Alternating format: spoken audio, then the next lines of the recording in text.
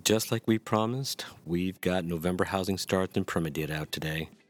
Worse than expected in permits, but that's mostly thanks to multifamily. Let's have a look.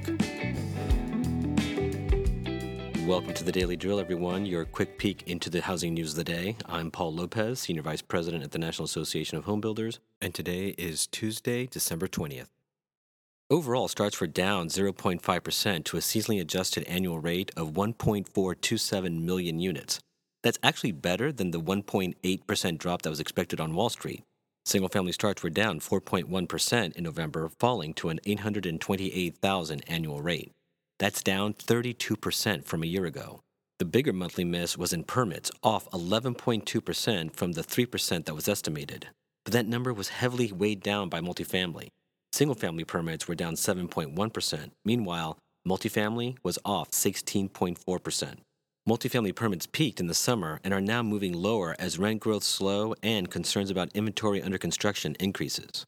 NHB Chief Economist Rob Dietz explains what he sees ahead. Single-family starts will decline further in the first half of 2023, with a rebound or recovery set for later that year, as we forecast the Federal Reserve will ease interest rates in 2024.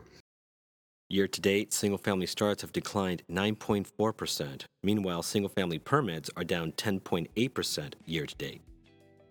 That's all the rays of sunshine for today, folks. I'll be back again tomorrow. If you're enjoying this podcast, please be sure to subscribe. I'm Paul Lopez. Thanks for listening.